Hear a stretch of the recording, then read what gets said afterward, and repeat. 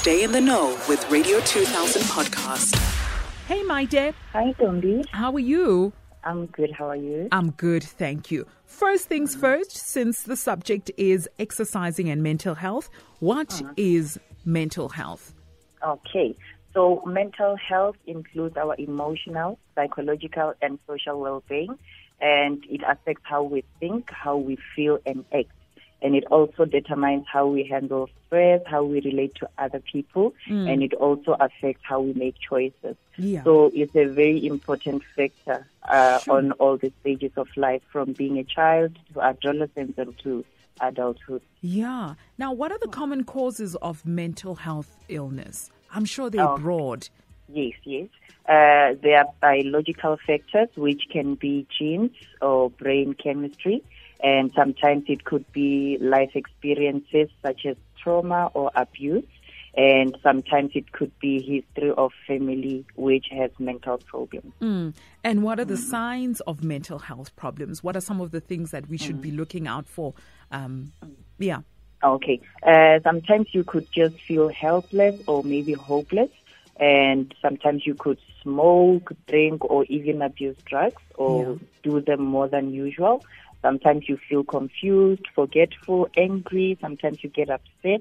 And it could also be you sleep not enough, or you sleep too much, or sometimes you eat less or you eat too much.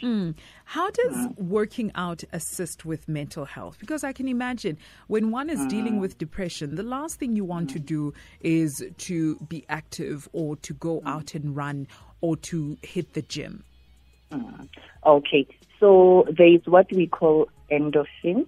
Endorphins are actually known as the body's feel-good chemicals.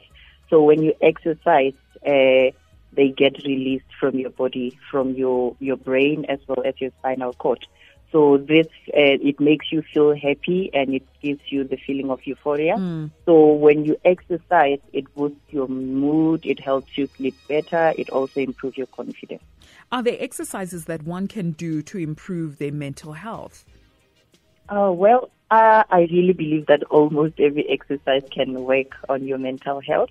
So the most important part is picking something that makes you happy, because there's nothing stressful like doing something that you don't enjoy. That's true. So rather look for an exercise that you know you enjoy. So if you're someone who enjoys walking, someone who enjoys dancing, jogging, or maybe doing yoga, just go for whatever that makes you happy. So anything goes, because the endorphins are released when you do exercise, and it doesn't matter what type of exercise. Okay. All right. Got it, Maite. Thank you so much. Where can people follow you on social media?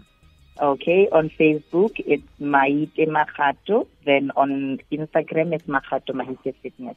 Thank you so much, and we'll catch up with you again next week. Radio 2000 podcast.